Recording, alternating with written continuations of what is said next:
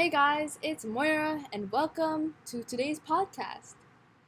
Today I will be talking about my experience on the first day of my debate tournament. So, some interesting stuff happened leading up to our first round at the tournament. So, my spelling bee friend who was originally going to be my debate partner. So, some things happened, and for some reason, they didn't register him as my partner. So I was paired up with a random person. I never really interacted with this person other than maybe in school, like in the cafeteria line or something. But they were older than me.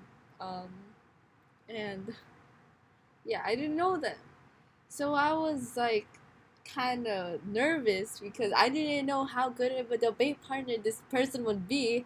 I didn't know how prepared they were because I prepared a decent amount for both sides, but I did focus more on F. And we were waiting for our pairings when we got to the tournament site. And while we were waiting, they gave out food, and I didn't get any because I was pretty stressed out because our pairings wouldn't come out because they said they would come out at like 4:30, but they didn't come out, and I was like, what is going on? And I also needed to use a restroom, and I didn't feel like waiting in a line, so I just didn't go. But of course, I ate something. I just didn't eat the food that they provided at the time. And eventually, we heard varsity exclaiming, like, "Yay, we got insert position here." And they were saying that the pairings would release an order based on division. So varsity was first, junior varsity was second, novice was third, and rookie was last. No one at our school competed in rookie because I think rookie is for more unexperienced people, and I guess people who were extremely nervous. And we got our pairings, the novices, and my partner and I got neg. So we went to the room, waited outside for a while because for some reason our judge didn't see which room they were supposed to be in, and they I believe they were spectating another round because they didn't know that they had a round right now, well, right then. And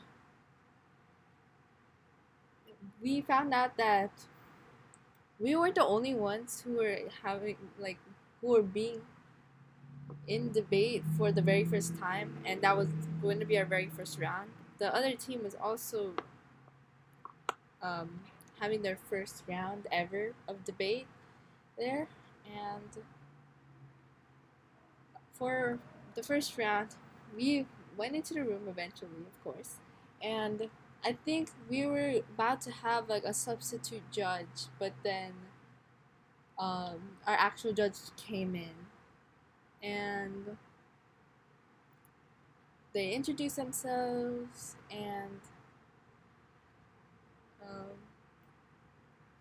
we introduced ourselves, and most of us were freshmen in high school, and I guess kind of felt nice knowing that I was the only freshman in the room. It would be awkward if there were like I was the only freshman in the room, and I guess I felt more confident knowing that I'm not I'm not alone. And during the round, I was trying to ration out my Chromebook battery. I got really, really nervous. My throat got dry. Like, I'm not even exaggerating. It was like, and I got kind of caught off guard with one of the cross examination questions. And I felt like I didn't do that well that round because I wasn't very confident, and I don't think I showed that I was confident. And like, yeah, I felt underprepared for that round. But ultimately, we won because AF didn't state their solvency. And the solvency is like the the keystone to their entire argument because it's why the plan is important, why it should be implemented, how it would solve the problem. So we won. I was really surprised. I was like, "What? How?"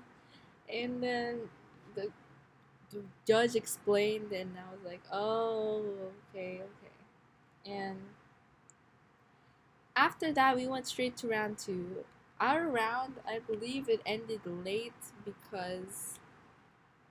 um because our round, like, it started late and it ended late, I believe. And for round two, we were the last to get into the room, and it looked like the other team was just chilling there. Well, probably not chilling there. They're probably like preparing or something, but um,